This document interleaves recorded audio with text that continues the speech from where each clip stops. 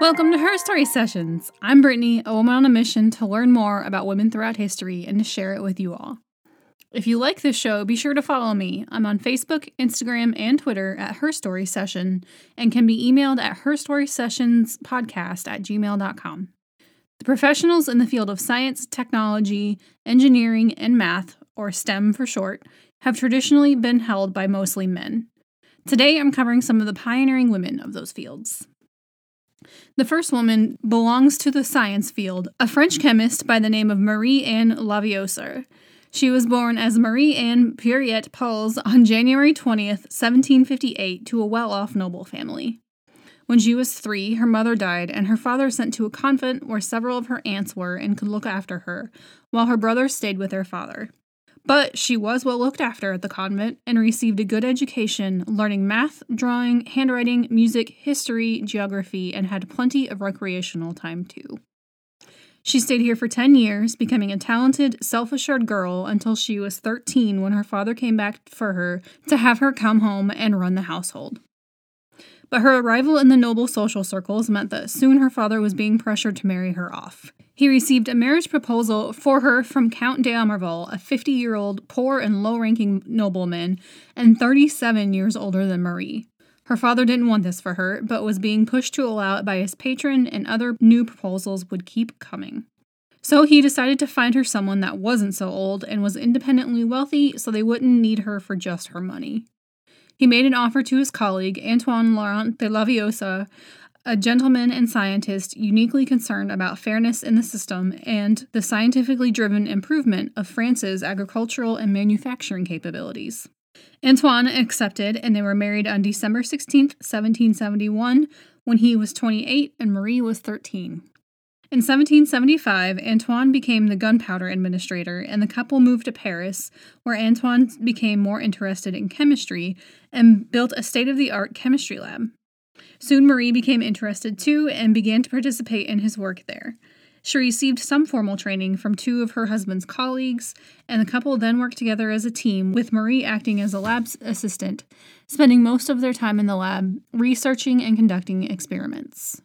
She made entries into lab notebooks, edited his reports, sketched diagrams of the experimental designs, and accurately and precisely drew experimental apparatuses, which ultimately helped many of Antoine's contemporaries understand his methods and results. Marie also began to translate English chemistry documents into French for him and kept up correspondence with other scientific minds of the day. It was one of her translations that ultimately led him to believe that the current chemistry ideas about phlogiston, a supposed fire-like element which is gained or released during a material's combustion, was entirely wrong, and led to studying combustion and the discovery of oxygen gas. Together, they completely changed the chemistry field, uprooting the old ideas that were based in alchemy.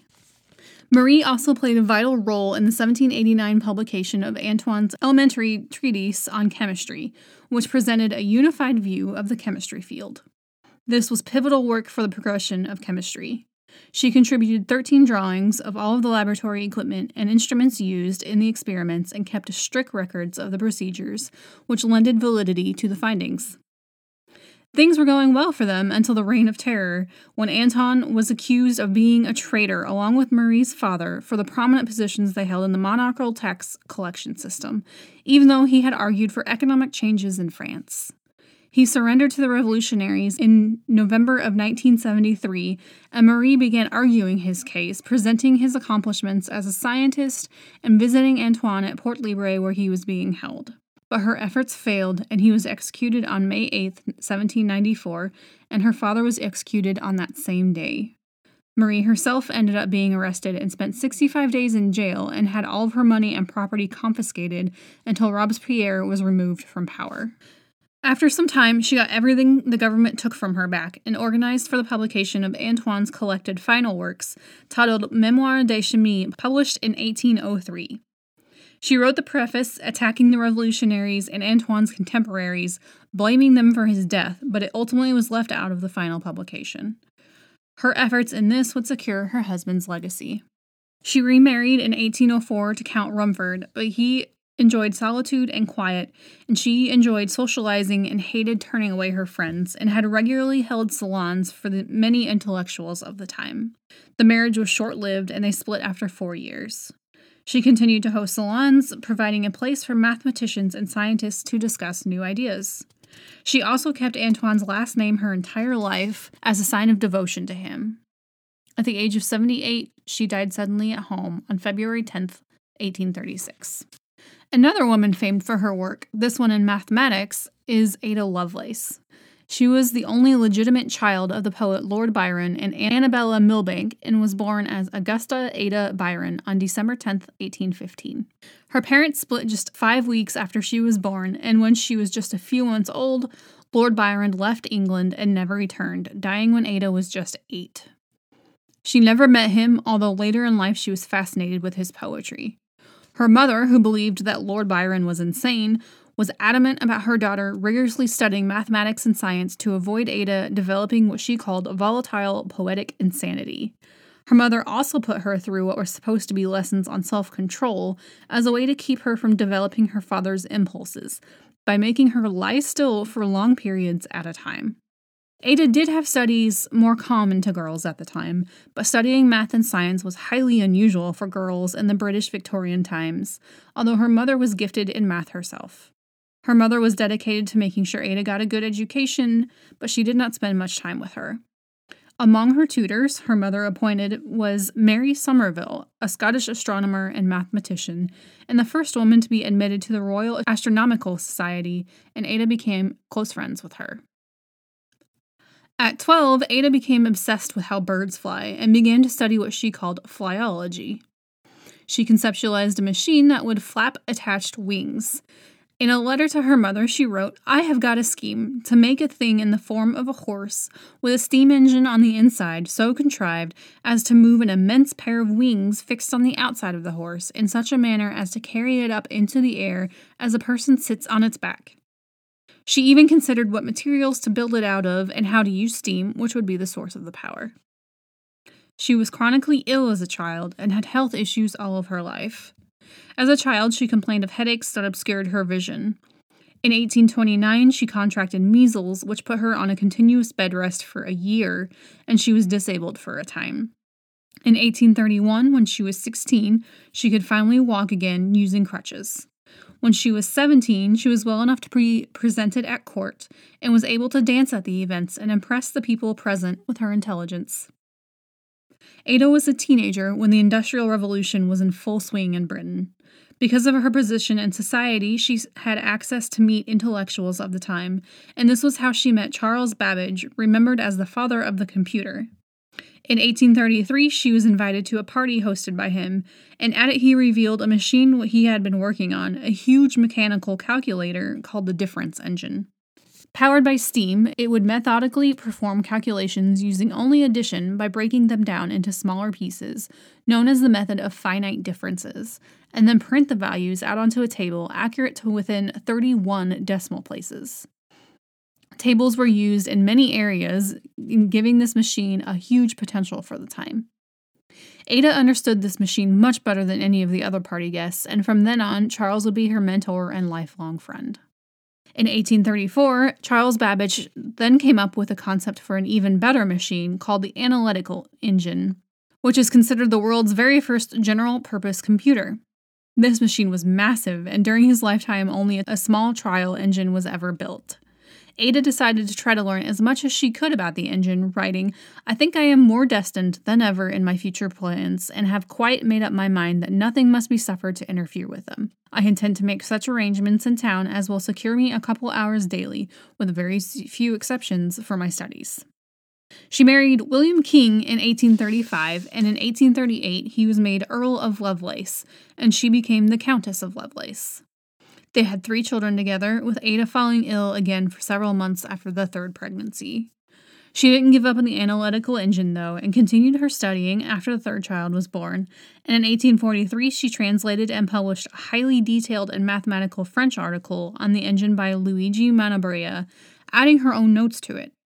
These notes, which were 3 times as long as the original paper, included the first published description of a stepwise sequence of operations for solving certain mathematical problems, and she had the idea that it could be coded so that the numbers could stand for letters and symbols, seeing it have use past mathematical computations. She also described the process called looping, a computer process that is still used in computer programming today. Ada is often referred to as the first computer programmer because of all of this.